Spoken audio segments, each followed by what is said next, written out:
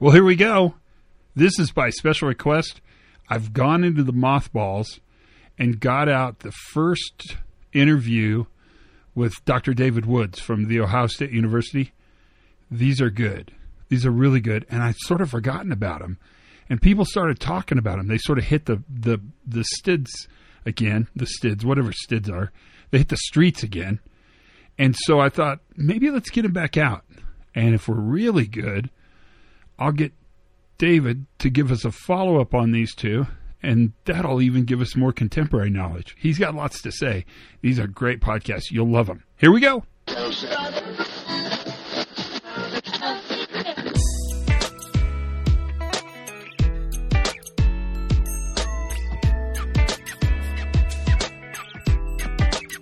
Hi, everybody, and welcome to the Pre-Accident Podcast. I'm your host, Todd Conklin. This is a very special episode. So I'm old, but when I was growing up, there was a show on television. I never watched it, but it was called Punky Brewster. No clue what it was about. But I remember they promoted it. Back in the old days, there were only a couple channels you could get, and they promoted it by talking about a very special Punky Brewster. This is a very special Pre-Accident Podcast because this is a good get in the podcasting business. I got David Woods, and I'm so excited to talk about it with you. Now, David Woods is from The Ohio State University. He's actually in the resilience engineering side of the house. His bio and background reads like a who's who among rock stars. I mean, David Woods was in this process, the NuView process, before many of us were walking the earth and many of us were even in school. He has carried a ton of water for us. And getting the chance to talk to him is amazing. But this is a very special episode. That's why all the crap about Punky Brewster. This is a two-parter, a part one and a part two. And so part one, that's this episode. I've asked David to kind of think about the history of the NuView. And he's going to start from what he calls the Clam Bake Conference. And I think there's a lesson for all of us. Every conference we go to should be themed by a really good meal. So you could have the steak conference, the tuna salad conference. I know Edgar Schein and I used to go to a conference where both of us talked about the egg salad conference. He's going to talk about the Clam Bake Conference and kind of move towards, mid-90s. He's going to move towards the advent of the field guide to understanding human error. But I'm really interested in this first podcast because this is as close to a masterclass in NuView as you're probably ever going to get. Just having the opportunity to sit and listen to David Woods, even for 40 minutes or so, will make you so much smarter and so much more thoughtful. And he will change the way you think about the world in which you live. That is a lot of promises to make before you hear the podcast, but I kind of think I can make it and get away with it because it's that good of a podcast. It really is that good. Part two will be a scholar sort of thinking about the future, and you'll hear that next week, same time, same place, no big deal. You'll have to live through it. But I want you to really enjoy this. In fact, I want to encourage you to do two things. One is be prepared to listen again.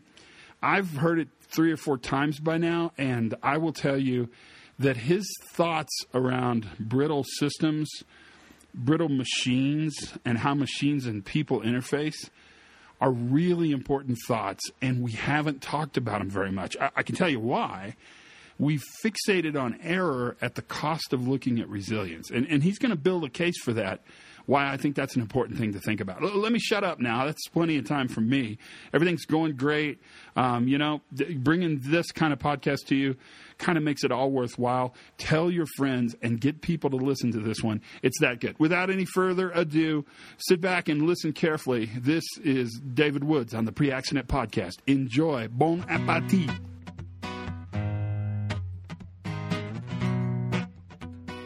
Okay, we're going. So it's that easy. So it's an honor to have you. It really is totally an honor, even though I know that freaks you out when I say it, but it totally is. It's completely cool to have you. In many ways, at least in North America, everything that we've touched, whether you're in software DevOps or whether you're in a pilot or a medical person or a safety person, David Woods is the man. And the 94 book, Beyond Human Error, the one with the curtain on the front, right? Well, that was the second edition, right? What did the first edition look like?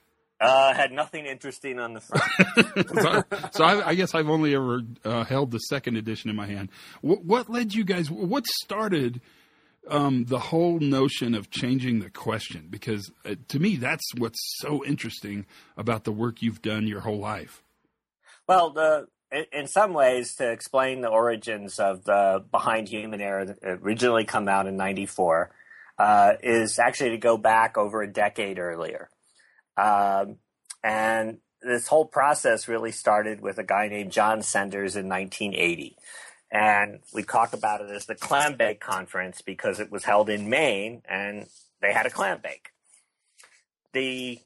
Some of the people starting to look at these system and human performance issues and how things can go badly and what are ways that we prevent things from going badly, or which kinds of people and organizations keep things from going badly, really was a landmark event. So Don Norman was there and Jim Reason was there. And of course, they were just about to publish their work on slips of action in the early 80s. Based on that 1980 meeting and some other trends going on, in 1983, there was a meeting in Bellagio, Italy. And this is where everybody came together, and where I was there, Eric Hollnagel was there, Rasmussen was there, all of the main players we've heard about over the years. And it was early in this interplay of how should we approach questions of error, and how should we turn it? Should we focus on explaining error, counting errors, or should we move in a different direction? And years later, Eric Hollnagel and I looked back at our position papers and some of the other ones there, and we kind of noticed that there was more continuity than we had remembered when we look back 20 years later. And even at that early stage in '83, we were focused on adaptation. How did people adjust to changing information? How did they adjust to changing situations? How did they adapt? How did they create safety, as the phrase we would use later? Rather than saying people have to follow procedures and policies and the organization should focus on compliance, rather, we were already starting to see that the role was, wait a minute, it's how they adapt, because the world is imperfect, our plans are imperfect, and the world continually changes on us. And we saw that early on. Now, the reason I was invited to the '83 meeting as a young guy was because I had data. And the data I had was from studies of emergencies. How did people handle emergencies? And those were nuclear control room, nuclear power plant emergencies. And we had real cases we were looking at retrospectively and interviewing the people involved. And we were creating or staging different kinds of accidents in the training simulator. And so we could get repeated observations of how different teams handled these problems. And we also could design the problems. And so we designed problems that emerged from a combination of events and interactions, much like 3 Mile Island developed and evolved, rather than one big thing going wrong quickly. And in this, we found, it's all started with really initial data, initial finding, which was that people didn't just get their situation assessment or diagnosis wrong some of the time. Rather, what we found was that the events actually usually started with people having a plausible or appropriate initial situation assessment. That meant it was consistent with the partial information available at that early stage of the evolving event. So they started assessing the situation correctly, even though the knowledge and information available at that point was limited. So later on, we might realize that they didn't quite have it right. But initially, they started out okay, given what was available. What happened was that as the incident evolved, new events occurred, new faults came in, new disturbances arose, new evidence came in, uncertainty changed. Sometimes it increased, sometimes it decreased. In other words, the situation kept changing. So the misassessments, the problems arose when the practitioners failed to revise. They failed to revise their situation assessment and plans given the data and information now available. And that failure to revise became, I think, a fundamental finding that has echoed forward and been replicated over and over again. That's really the issue, is can you adjust? Can you change? Can you revise? What is that? It's an early example of adaptation. It's not, do you get the diagnosis right the first time? Assume the initial diagnosis isn't going to be complete and isn't going to hold up over time, because often it doesn't. And the question is, can you adjust? Can you change? Can you utilize the new information, or do you get stuck? So that was a great early example of how the adaptive orientation and the way that you say, how do people create safety? How do you assess what make things difficult for them? And how do you help them handle those difficulties? In our case, how do you help them revise a situation assessment as new information comes in? And this was pretty new. This was a new approach for the Academy. I mean, you guys, this was a novel approach, right? I mean, this didn't exist before that? Not only didn't it exist, it was contradictory to the other trend going on. In artificial intelligence, people were, for example, in medicine, were trying to design computer systems that would do diagnosis. And what were those? Those were classification systems. So they took the available data, classified the case as being this or that problem, and that was it. Once we know what problem it is, then there's a set of actions you take to handle that particular categorization or classification. In fact, AI actually called it heuristic classification. Couldn't guarantee it was the right answer, but the computer could come up with a pretty good one. And it ignored revision. It completely ignored it. And so you have completely different things playing out at that stage, where one, it's all about being able to revise and adapt as things change, and the other, can I get the right answer once and for all? Were you guys seen as controversial? Were you seen as Philistines? Were you driven to the edge of the village? Well, I wouldn't say. As I say in this reflection on the origins, I said it was lonely. And I thought that it was funny because we thought, who would ever publish any of this, and who would read it? And as I tell the story in this new chapter, I got an article on another study related, but a little different, that we did with respect to artificial intelligence systems in '85 in the Artificial Intelligence magazine. And I was shocked that they would publish this thing that was explaining how the AI systems were misrepresenting this dynamic, adaptive human-machine situation and oversimplifying it in ways that was going to create problems and not get the benefits from the new software advances. So it was a pretty shock to me when it actually did get published. But it was quickly ignored. Remember, so here's another thing about the early days. We have it today again too. And I always tell the story is we get people who want to talk about the ways that people mess things up. And I go to them, great. Okay, you want to talk about stories of people doing funny but bad things? Fine, I'll match you story for story on brittle machines. Right? We'll stay up all night. And I bet at the end early in the morning, I'm still giving you more stories about how brittle machines create unusual situations and people have to come to the rescue to fill the gaps. And the answer isn't that the brittle machine view is right or the fallible human is right. The issue is, wait a minute, guys. All systems, all machines, people, anything we put together has finite resources.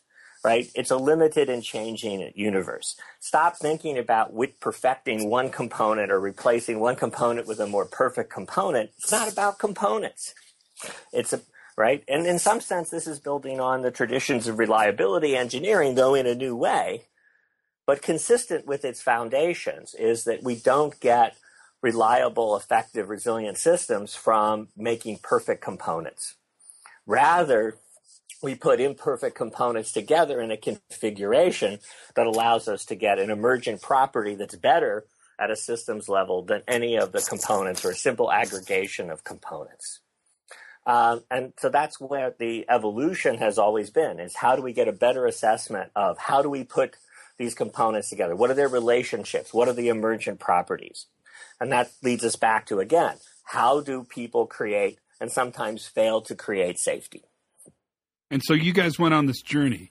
Did it separate? Did you guys all go in different directions? Did you stay a collective? As Thomas Kuhn would say, were you an invisible college of this kind of new view? Well, my label for it then wasn't a college. It was the circus. So Thomas Kuhn's invisible circus?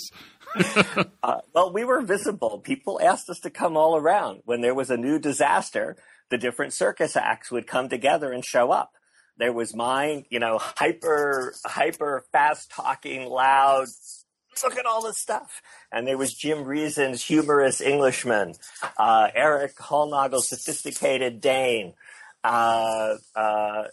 Everybody had their act, so to speak, their style and their approach and their emphasis.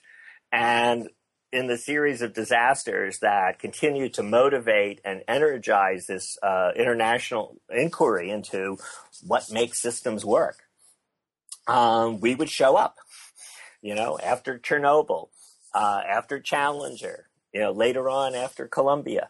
And so that's why I always described it as the cognitive circus.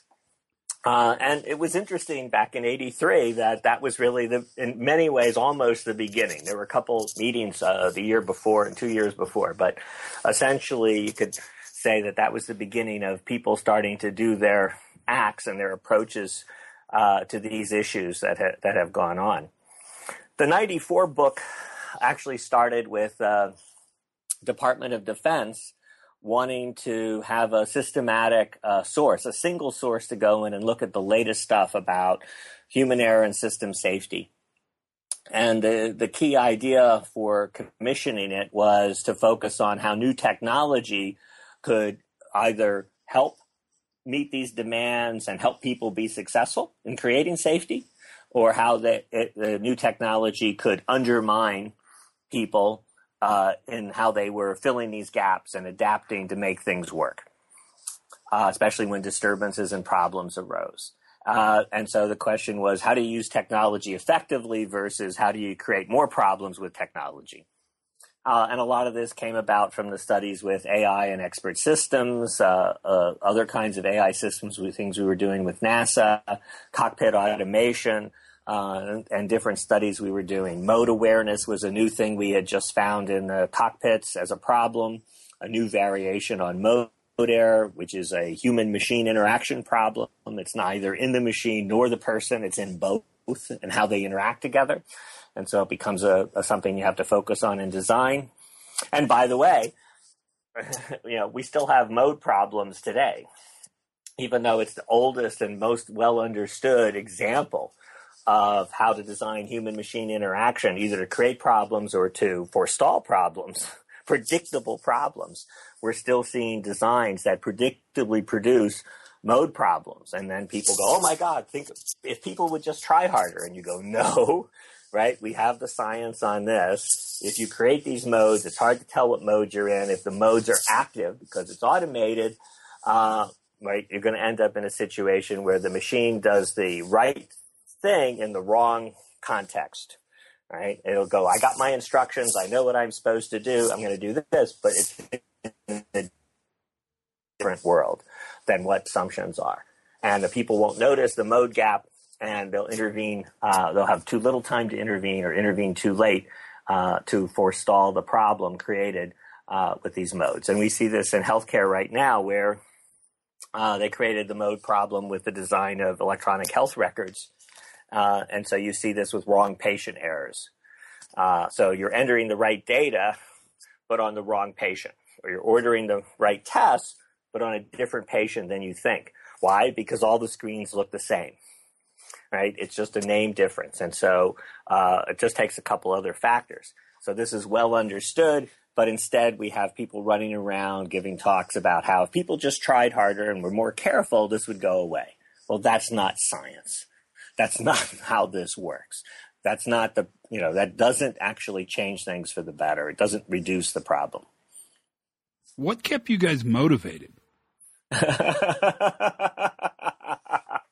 Well, that was easy, because every time we felt stalled and we weren't making progress or whatever, unfortunately, another accident would happen.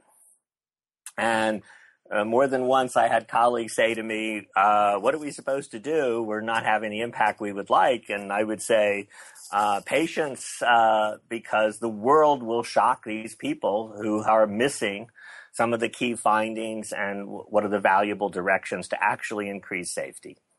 And unfortunately, they usually come in and say, Dave, we had this stuff and we're surprised. They did things we didn't expect. Can you explain why people did these things?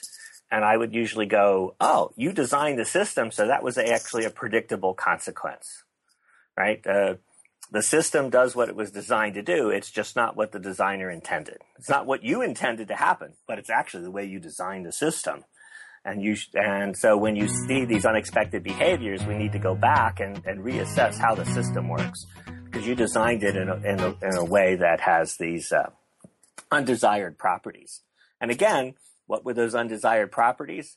Generally, it was a system that was too rigid and not one that was flexible and adaptive enough when the various kinds of challenges and unexpected surprise situations arose.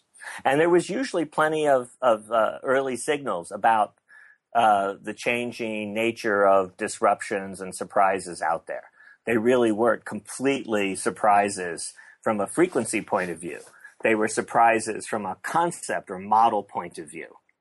And this was some of the stuff that was going on in the early 80s from many, many different contributors from the previous generation who kept pointing out that these accidents were a kind of fundamental surprise, is the label I borrowed from Zvi Lanier, an Israeli practitioner and researcher, when he described how organizations could miss and discount away the signs that the world was operating different than they thought.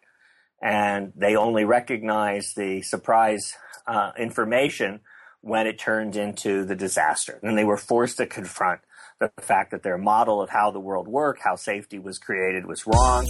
And they now had an opportunity to revise their organization and practices to fit better with how do you create safety in a complex, changing world.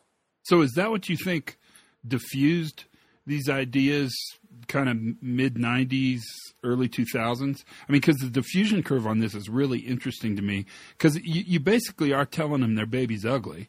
I mean, right? Yeah. And yet these ideas really caught some traction. Certainly in aviation, they caught traction. I mean, we can pick industries where they really took these ideas and ran with them. And I'm curious, how you guys felt about that. Well, I would say our experience of it going forward was always in tension. The good news was there were points of progress. We were involved. We did have projects, and studies and stuff. And there was also frustration simultaneously, of breakdowns and difficulties. And a good example of this played out with the patient safety movement. So that starts in about 1995, 96, as a movement. And so it was a great opportunity. Again, many of the cognitive circus acts came together. Myself and Richard Cook were playing prominent advisory roles. And in many ways, we were trying to share all these lessons to launch healthcare in a more rapid advance, given all the work that had gone on previously. But there are lots of ways things get derailed. And sometimes the safety findings are turned not to improve things for the public, or in our case, in the healthcare case, patients. Sometimes it's turned around in a way to make things safe for the organization, so that if something goes wrong, they can deflect the consequences onto other parties or other individuals, so that they can discount the information and turn the fundamental surprise into a fine-tuning. Oh, we had a good system. It's just this component was off, or just this little piece was off, and we can just tune this up, and then everything's okay. So that inability to recognize the fundamental surprise and that natural tendency to turn a fundamental surprise into an exercise in fine-tuning the previous system is a natural ongoing tendency. And it was one of the things that, I focused on a lot in the 94 book. But there's another big thing that we need to talk about what made the 94 book. And we've hit a couple of them, about technology effects, about creating safety. But one of the big things that happened in the 94 book is that's the first time we came out and said, look, what's human error isn't about performance. It's not about people or the system. It's about our judgments after the fact as stakeholders. It's a judgment in hindsight about causality. So when we use the word error, we're not describing an understanding or a model of how people do work well, or sometimes not so well. Rather, we're describing our reaction to risks, and that occasionally those risks become real in failures and tragedies. And our response to those is what is the label error is about.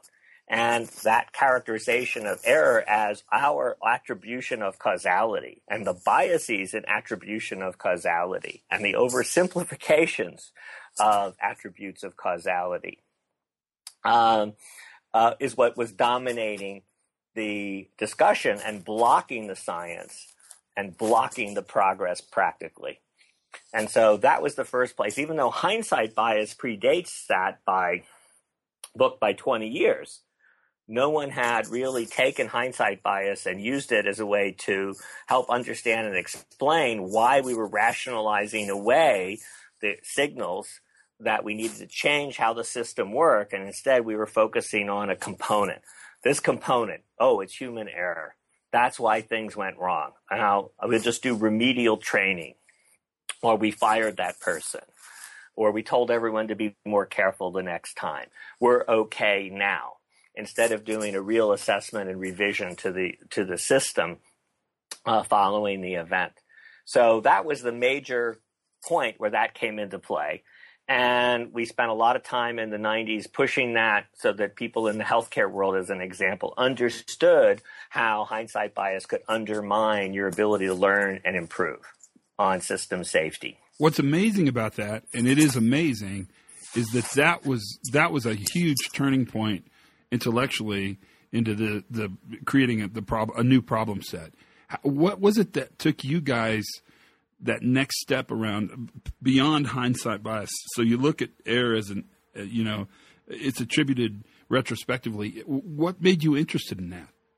Well, so it really starts from the fundamentals. So what's the initial finding? Right? We use the Swiss cheese cartoon, and I emphasize the word cartoon. I also call it a cartoon. I'm with you.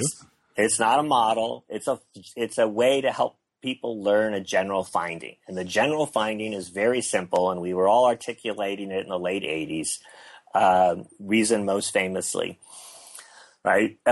In the modern systems, single failures are generally not the issue. We've done a good job in reliability engineering, but because we're now working with more complex systems, right, the finding simply is, right, takes multiple contributors, each necessary but only jointly sufficient, right? Multiple contributors, each necessary and only jointly sufficient. Second is that many of those contributors were present in the organization and operation for longer periods of time prior to the final events preceding the disaster. And so what happens there is that is the characteristic to me of defining what system safety is all about. It's no longer about single failure points. And to simply say human error or an erratic person, right, that's really trying to revert back to an oversimplified past where a single failure point could upset the apple cart of our system, and that we needed to do the basic reliability engineering to minimize those possibilities for single failures, rapidly turning into a major problem. Instead, it was how did these different things come together? And in that process, you could easily see how people would discount or rationalize away these things. the way I tell the story, and you say, how did I know this stuff? It's like it was the sea we were swimming in the reactions to the disasters we were investigating or trying to prevent and improving safety in different industries. So what we heard all around us were these reactions to failure. So in some ways, it was really the switch from saying, my data is studying operators handling emergencies to my data is listening to different roles within the organizations comment about what will create safety or what would have created safety in the aftermath of an accident. So I always used to say, I wish I had kept a diary after 3 Mile Island of all of the single causes that explain 3 Mile Island. How many people did I hear say to me or hear in some context say, 3 Mile Island shows just this? And they always pulled out one thing. And many of the one things they pulled out were, in fact, part of the sequence of events. They were part of the multiple contributors. And, of course, then it's easy to say, if that one thing hadn't been there, then none of this would have happened. And we're like, no, that's the signature of a complex event. After the fact, you can always focus on one, and if you change that, the rest of the story wouldn't have happened as it had really played out. So it's easy to say, and afterwards, I could intervene in many ways. So you pick the simplest, easiest, cheapest way to intervene, now that you know in hindsight, and you think you're okay. And what you do is miss all of the real lessons. So we were swimming in that sea, and the insight then emerged and became a major part of 94 Behind Human Error book. And that's where you read about that, that it's fundamental surprise. It challenges our model of creating safety as an organization or an industry, and we lay it out for the nuclear industry, and you can see that over and over again. But I think it needs to be emphasized that until you guys did this, the traditional view was seen really as the only view. And that what amazes me is that this knowledge was really controversial and really very new and novel and did not exist until you guys sort of willed it into action. Well, and you can date it back to then and the struggles to get it into action and the backsliding that's occurred over time. But in some ways, that gets back to the fundamental thing that it's a more complex world, and it's more appealing and cheaper and easier for everyone to deal with the oversimplifications. So the other aspect of all this was the issue that it wasn't about human error; it was about complexity, right? And how were you helping to tame and cope with complexity, or were you focusing on individual components and compliance issues and coping with complexity? So I remember in my early days dealing with aviation safety and cockpit automation, looking at the NASA people as we were discussing things and me going to them, why do you guys want to run into the wall of complexity like nuclear power? Right? You're picking up speed and momentum, and what's straight ahead, can't you see it, is a wall of complexity. And it hurts when you run into it, or someone gets hurt when you run into it. And I could see clearly how they were doing this, yet they could only see how things were going to get better, faster, better, cheaper, by throwing the automation into the system without understanding and designing for the coordination between the people in the automation when non-normal and abnormal situations arose. So we went off and studied that. We studied automation surprises. We documented these things. We documented the mode awareness and the changes and challenges. And of course, it's expensive to fix them after the fact when it would have been cheap to have looked at these possibilities for when do anomalies occur? What does it take to recognize and respond effectively to anomalies and cascades of disturbances? How do you help people revise their assessments and keep pace with a changing situation? The actual operators had to do that. And in those early days, how did they do it? By not working with the automation, because it was a poor team player. So that's why in 91 we started using the phrase how to make automated and intelligent systems team players. They weren't good team players, and we were studying this in the cockpit, we were studying this in mission control, we were studying this in operating rooms. and how do you get team play and coordination was the critical thing. It also led us to study mission control because we saw mission control as a success story. Because I would get the things, Dave, you always talk about things going badly and not handled well by the organization and challenges the operators usually meet but couldn't meet under these circumstances. What about success? So we started studying mission control as an example of a success story where people were coordinating their knowledge and information, anomalies were a regular occurrence, and how did they actually figure out and plan and revise and replan effectively to handle the different anomalies that occurred in space shuttle operations. Wow. So what happens then? I mean, now we're in, what is it, 2016? I don't even know. Where are we heading next? Where do you see this all going? Well, it was 16 years ago where, you say next, but really it was a judgment we made about 16 years ago that we were, you and I just talked about this, the tension between the advances and progress and the backsliding, and rationalizing away these complexity and system findings. And it was around 2000, and we kind of consciously, myself, a couple colleagues, and a little bit later, Eric Hollnagel, we said, we're going to stop using the word error. I mean, Eric had been saying we should stop using the word error for a while, not successfully, and we needed to replace it with something. And so it was in 2000, following some 1999 space exploration accidents NASA had, a couple other events around the world, that I said, look, we're going to stop using error and we're going to focus on resilience. The systems will work better if we build up, if we understand what is resilience and if we support it. If we support this ability to adapt. And that's where Eric and I went and looked back at the stuff we were writing in the mid-'80s and going, this really has been our emphasis all along. And we were sort of pushed partially off the best path from all of the misconceptions out there. And that we should focus on how do you build resilience, and that's a positive attribute of organizations and teams.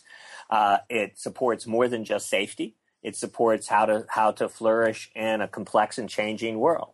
And so literally we made a commitment to resilience. And I mean, that's also a story where the tension played out. The Design for Safety meeting in 2000, I proposed that we could move forward with resilience as a proactive safety management tool. By 2003, we had put together a team of an organization, a project, and research funding to start to try our first case. And later in 2003, everything got canceled. The NASA R&D program got canceled. The replacement vehicle for Space Shuttle got canceled, and our project went out the window. Columbia happened, though.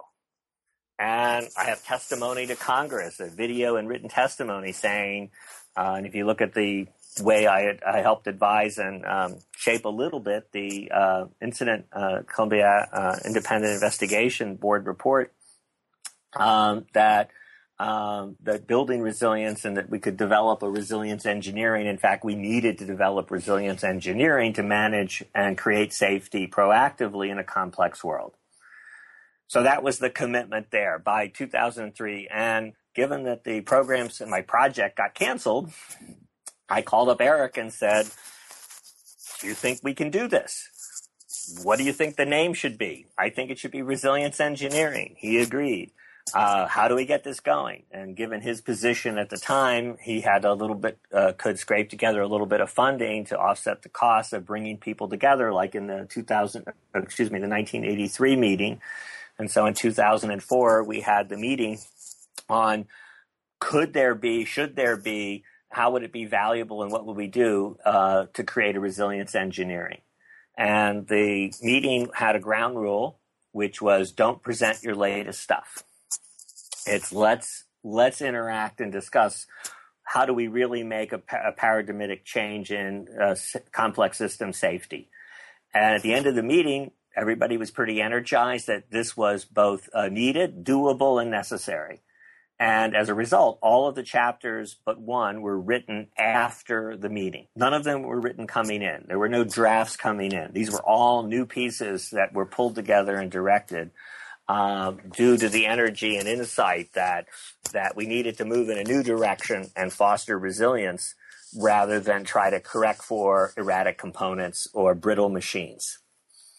And so we've been in that struggle since of how do you create what's the different senses of resilience? How do you create that? How do you sustain that? Why does it get eaten away inadvertently? How does that lead to increased risks and accidents in some cases?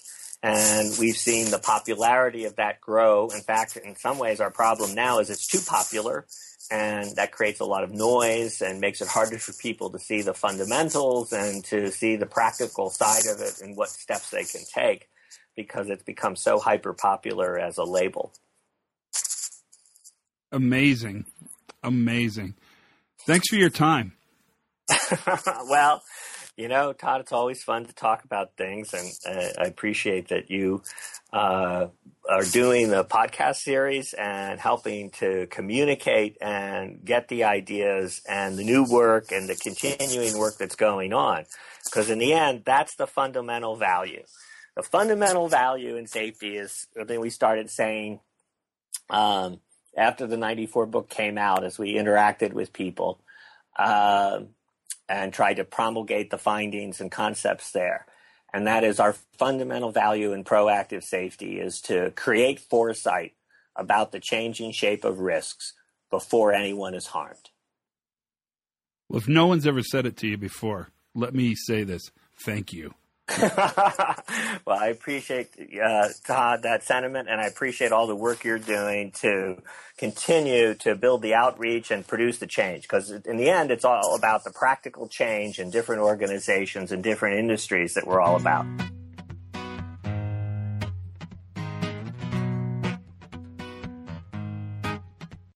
If I'm lying, I'm dying. Did you not love that one? Man, I know you're going to listen to it again, so I don't even know what to recap. The whole notion of brittle systems and fallible people combining so that there are just enough reasons to cause failure or success to happen is kind of what we do for a living. But I love how he talks about that journey. This is a great podcast. I can't even wait for you to hear part 2. So part 2 is coming next week.